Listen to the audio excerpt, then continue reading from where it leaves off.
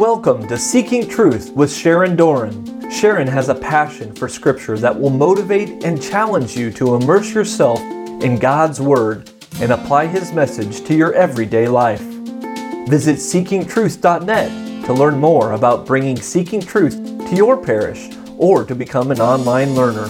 Today, it's part 1 of the book of Genesis, chapter 4. And now, Seeking Truth with Sharon Doran. Hi everybody, welcome to Seeking Truth for our discussion of Genesis chapter 4. Now, remember how God created. He created man and woman in total equality, total equal dignity. God created man in His own image. In the image of God, He created him, male and female, He created them. So men and women are equal in the beginning. But after the fall, it was not so, because one of the curses to Eve was that your desire shall be for your husband, but he shall rule over you. That is not how God intended. That is not how God created, but that's what happened. That was a result of the fall. And so your desire shall be for your husband, and he shall rule over you. There's inequality now between the sexes. That is not God's original design. And we always have to remember that. We have to remember what it was like before the fall. In the beginning, it was not so. King Adam, who named all the creatures, will also name Eve now. Adam got named by God. Eve got named by Adam. There's a new chain of command in this disordered world. The man will call his wife's name Eve, which in Hebrew is Hava, which means life. Because she was the mother of all the living, there's just one problem. Her children aren't fully alive because now spiritual death has entered the world. They are spiritually wounded. They were created to be equal partakers of the divine nature of the beloved God, and things have changed. The Lord God made for Adam and for his wife garments of skin. Now, remember, they had initially covered themselves with fig leaves. Right after the fall, they made fig aprons. But God is sending them somewhere else, and fig aprons ain't going to cut it. You know? They're going somewhere different than Eden. And so God, in His loving mercy, is going to create for them a clothing all on His own. And modesty is a form of humility for God. And it was an absolute gift to man and woman because the Lord was helping them deal with their shame. He's going to cover their shame. That's how merciful and how loving. With His own hand, the Lord God made for Adam and his wife garments of skin, and He clothed them. God Himself clothed them. He is so merciful. The Lord God said, "Behold, the man has become like one of us, knowing good and evil. And now, lest he put forth his hand and take also from the tree of life, and eat and live forever." Therefore, the Lord God sent him forth from the Garden of Eden to till the ground from which he was taken. He drove out the man at the east of the Garden of Eden. I want you to notice east. This is an ordinal direction that we've already heard 4 times in the first 4 chapters of Genesis, the direction of east. The Lord God had planted a garden in Eden in the east. The third river was the Tigris, which flowed east of Assyria. God drove out the man and at the east of the Garden of Eden, and tonight Cain will go away from the presence of the Lord and dwell in the land of Nod, which is further east of Eden. Hey, that's a good title for a book, East of Eden. and John Steinbeck, one of the most beloved American authors of the 20th century, named one of his novels East of Eden. God drove out the man, and at the east of the Garden of Eden, God placed the cherubim. And that cherubim had a flaming sword which turned in every ordinal direction to guard the way. To guard the way to what? To the tree of life. They've taken from the tree of the knowledge of good and evil, and now for some reason God does not want them getting to that tree of life. Well, we thought God loved life. We thought He wanted them to eat life, to know life. We thought He wanted them to get to the tree of life, and now He is going at all measures to guard the tree of life. So He puts a cherubim and a flaming sword in all directions. The Lord drove out the man. Now that seems really extreme. That seems very wrathful of God and very angry of God and very mean of God. And it's that big mean old God of the Old Testament. And why are we Right? Seems so mean. He just kicks him out for no good reason.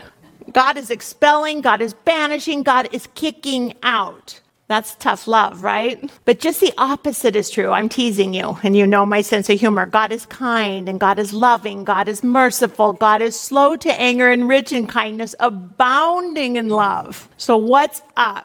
Why is God prohibiting them? God is really protecting his beloved children, and that is the nature of a father, to protect his family, and he is protecting Adam and Eve. Man's eternal soul has been mortally wounded. Man is now in mortal sin. He used to be immortal. Now he's very mortal. My beloved son and daughter have a mortal wound on their eternal souls that separates us. This sin is separating his beloved children from him, from God. And why did he create them? First sentence in the catechism, to share in his beloved life. I created them. I love them. I wanted them to share in my own blessed divine life. And now he's going at all odds to get them out of there. Because of plan A. He has this in his mind's eye before the beginning of time. This was his initial omnipotent, almighty, sovereign plan. God the Father speaks with the two other persons of the triune God, because God is a family, God is a communion, God is a trinity. And the Lord God said, "Behold, the man has become like one of us, knowing good and evil, and now lest he put forth his hand and take also from the tree of life and eat and live forever." It's plan A all along. Jesus is already in his mind's eye. It's his forever plan, his forever idea, his forever logos. There was no plan B. Jesus is what the Father is going to go with all along. Their souls are now mortally wounded. He knew they'd eat from the tree of the knowledge of good and evil. Their souls are mortally wounded. They need the medicine of immortality now more than ever. What's the medicine of immortality? It's in the tree of life. It's in the midst of the garden. They haven't gotten that far into the garden yet. That's where the true presence of God is. They want to eat from the tree of life now for healing. They're mortally wounded. And which person of the Trinity is hidden in the tree of life? That's Jesus Christ.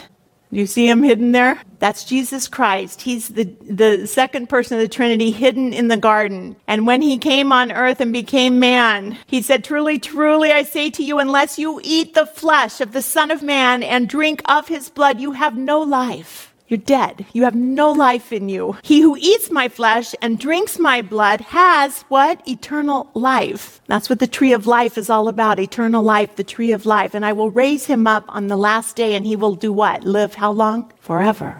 So Jesus is that new tree of life. He's hidden in the old, he's revealed in the new, and looking through the hermeneutical lens of Jesus Christ, you understand him in the old. It's a mystery, and he's revealing it to us. He is the tree of life. He is the new Adam. He's the Father's logos, his eternal idea from before the beginning of time. He and only he's the only one who can reverse Adam's curse. He's the new Adam. The new tree of life will be his cross. And the new leaves of the tree of life that'll be for the healing of all the nation will be communion. Communion wafers are the leaves of the tree of life. And he's creating a new creation. He says in Revelation, "Behold, I'm making all things new." He's going to heal us. He's going to save us. Now it's all over. Now we get those wafers. We get those leaves of the tree of life. Every time you go to Mass, they're at your free disposal. It's bread that satisfies you eternally. You don't have to labor for it. You don't have to work for it. We eat now the tree's leaves. It's Jesus. His work is done. He did it perfectly in perfect obedience to the Father, and he sat down at the Father's right hand. Someone asked, why the right hand? Because the right hand is always for the Jews the blessing hand. The right hand is the blessing hand, and Jesus has undone the curse and ushered in the Father's greatest right hand blessing for our salvation. Jesus uncursed the cursed ground. He reversed the curse. He ushered in a blessing instead of a curse, the final blessing. And his blood dripped down on the cross, and you see Adam's bones under there. He set Adam free. Adam was trapped in the cursed ground, in Hades in a holding pattern, waiting for a savior. He could not do it himself. And you see he's at the base of the cross, and you'll find old crosses with the skull and crossbone at the bottom. That's Adam's bones. And if you get really, really lucky, there's one with the skull of Eve as well. Adam and Eve, both at the base of the cross. And Jesus' blood, the precious, perfect blood of Jesus Christ, the only blood that can do this, drips down and frees Adam from his bondage of sin and death and sets him free. And if you go to Jerusalem and if you go to the chapel of the Holy Sepulchre, you'll see a chapel underneath the cross. See where the red arrow is? Where the blood dripped down and the bones of Adam and Eve were down there and they're set free. And below the cross, if you go down a next level, some people miss it. You'll see the chapel of Adam. And it's right, here's where the cross is. People venerate the cross, and directly below is the chapel of Adam where the blood would have dripped down and set him free. And so that's why we see crosses with the skull and crossbone. Nothing but the blood of Jesus is going to uncurse that ground. Christ is called the second Adam by St. Paul a lot. The blood dripping down on the skull of Adam will uncurse the cursed ground and bring Adam and all humanity who believe back into eternal life and eternal communion with God. Jesus is the only one who can save humanity. This is the only blood the Father will accept. It's not Buddha. It's not anyone else. It's Jesus Christ of Nazareth. Now, how long do you live when you eat from the tree of life? That's right, you live forever. Jesus told us that in John 6. You live forever. And so Jesus had not done the work of salvation yet. And he had not yet carried out the Father's perfect plan. And so if they go in there prematurely and pick from the tree of life and eat, they'll live forever. But guess what? They'll live forever separated from God. Because why? Because they have mortal sin on their soul. And if they eat that bread now, they're going to forever be separated from God. Do you get that? He's not mean. He's super, super, super merciful. Mortal sin always separates us from God. And we do not want to die with mortal sin on our soul. And it's why we don't receive the tree of life when we're in a state of mortal sin. That's why the church has confession on Saturday. You can get your soul clean so you don't condemn, so you don't drink condemnation on your soul by eating from the tree of life and living forever with mortal sin on your soul. How are we now supposed to cover our shame? Because we're still sinners. Even though we have an indwelling Holy Spirit, we still fall, just like our parents did. You get a new garment. You get new clothing at your baptism, a garment of salvation. A white, pure garment of salvation. You're clothed with Jesus Christ. You're baptized into Christ and into the Trinity, the Father, the Son, and the Holy Spirit. Has anybody sinned since their baptismal day? Because you were washed clean and pure. You were infused with His grace. You got an indelible seal, and you sinned? You blew it? Really? Even with an indwelling Holy Spirit that you had at confirmation? Yeah, has anyone sinned since confirmation? Surely. Really? Jesus has an established way for us to be forgiven and set free from the bondage of shame and sin. Even now, even though we have an indwelling Holy Spirit, we still sin. Paul told about it all the time. He said, don't live by the flesh, live by the Spirit. And then he said, why do I do the things I don't want to do? And I do them even when I don't want to do them because of concupiscence. Because we're fallen. We have a fallen nature now. And so when Jesus rose from the dead that very night, he walked in through the doors, through locked doors. Just as he came through Mary's virgin womb without breaking it, he comes through these doors without breaking them, and he breathes on them. He breathes on them. Now, when was the very first time that God breathed on man in Scripture? We just had it.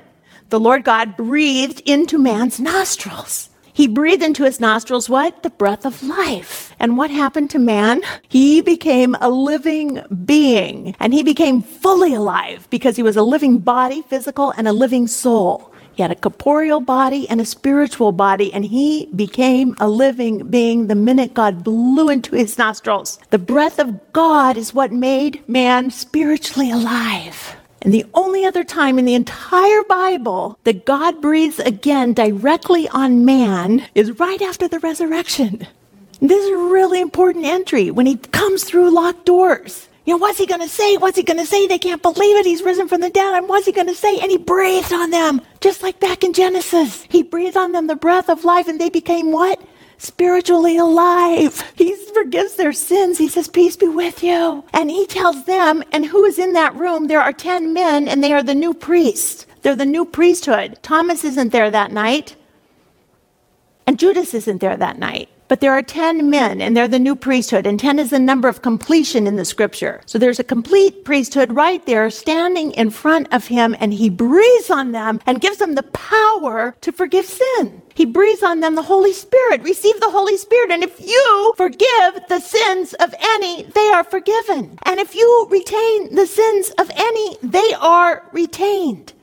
That is powerful. He is giving them the power to forgive sin and the power to retain sin. This is the authority of the risen God. This is the authority he's giving to a new priesthood of 10 men who can do something now that only God can do in all the scriptures, and that's forgive sin.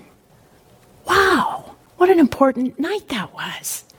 That the men became spiritually alive again. They are back in communion with God again. Even in a fallen world. Jesus even said to those 10 lepers we studied in Luke last year, he said, go show yourselves to the priests. Even after God, Jesus healed them, he directed them to go show the priests. And it was the priests who declared they were cleansed. So back to Adam and Eve, for now they have to leave the garden for their own protection. That's God's mercy. So God in his greatest, most benevolent love and mercy is keeping them away from that tree of eternal life for now. Just for now. Therefore the Lord God sent him forth from the Garden of Eden to till the ground which he had taken. He drove out the man at the east of the Garden of Eden. He placed the cherubim and a flaming sword which turned every way to guard the way to the tree of life. And that's mercy, because he did not want them to eat from the tree of life and live forever in the state of mortal sin, forever separated from him. It is the merciful will of a merciful God that all should be saved. And so God the Father sends Jesus, the bread of life, the tree of life, to reverse the curse of eating from the bread of knowledge of good and evil that we learned about last week, because he's merciful. And because he's loving. The Lord God made for Adam and for his wife garments of skin to clothe them. God is so merciful. He wants to clothe their shame. God covers their sin and cloaks their shame. It's the greatest mercy again. And we see artwork like this before. They grab the fig leaves and cover themselves. They're exiting the garden, and God himself has clothed them in these skins. And we think, what were these skins made of, right? What did God use for garments of skin? And we see paintings like this. Oh, we get it. Oh, someone had to die to get those skins. Who had to die? One of God's animals that he gave Adam dominion over. We see paintings that look like animal skins all the time. So in our mind, we always think it's animal skins. And we say, well, maybe God was teaching them to offer blood as a sacrifice to God for the atonement of sin. Because the rest of the Old Testament, it'll be blood offering. He'll start teaching them. His pedagogy goes and goes and goes and goes, and it's blood and blood and blood and blood. Adam was a king, and now Adam's also going to be a priest. And he's going to be the mediator of the sacrifice between God and man. That's what a priest does, that God might accept their sacrifice from their contrite hearts for the atonement of their sin. Now remember, when we learned in Genesis 1 that God is uncreated light, and he is unchangeable light, and he's true light from true light, right? Remember that? If God is light, and man is made in God's image and God's likeness, and they were luminous in the glory of God because they were walking with God the Father. And you know how Moses got radiant when he would see God, and they're luminous in this original glory.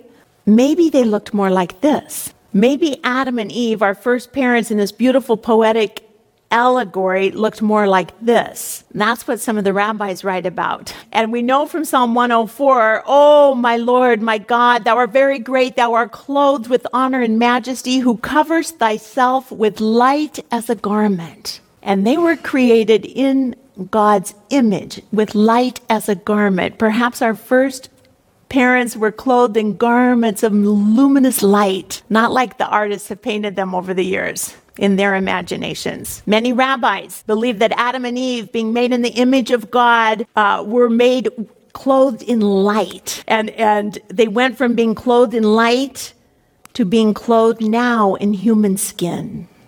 That at the moment of the fall, after God was going to banish them out of Eden, he covered them with human skin. Not animal skins, human skins. They were blobs of light before that. Now he covers them with human skin because he's so merciful. Why would he do that? The human epidermis is the largest organ of your body, and it's made up of 3 layers: the epidermis, the dermis, and the hypodermis. And it's a very protective, the epidermis layer is a very protective barrier to infection from environmental pathogens. They are moving.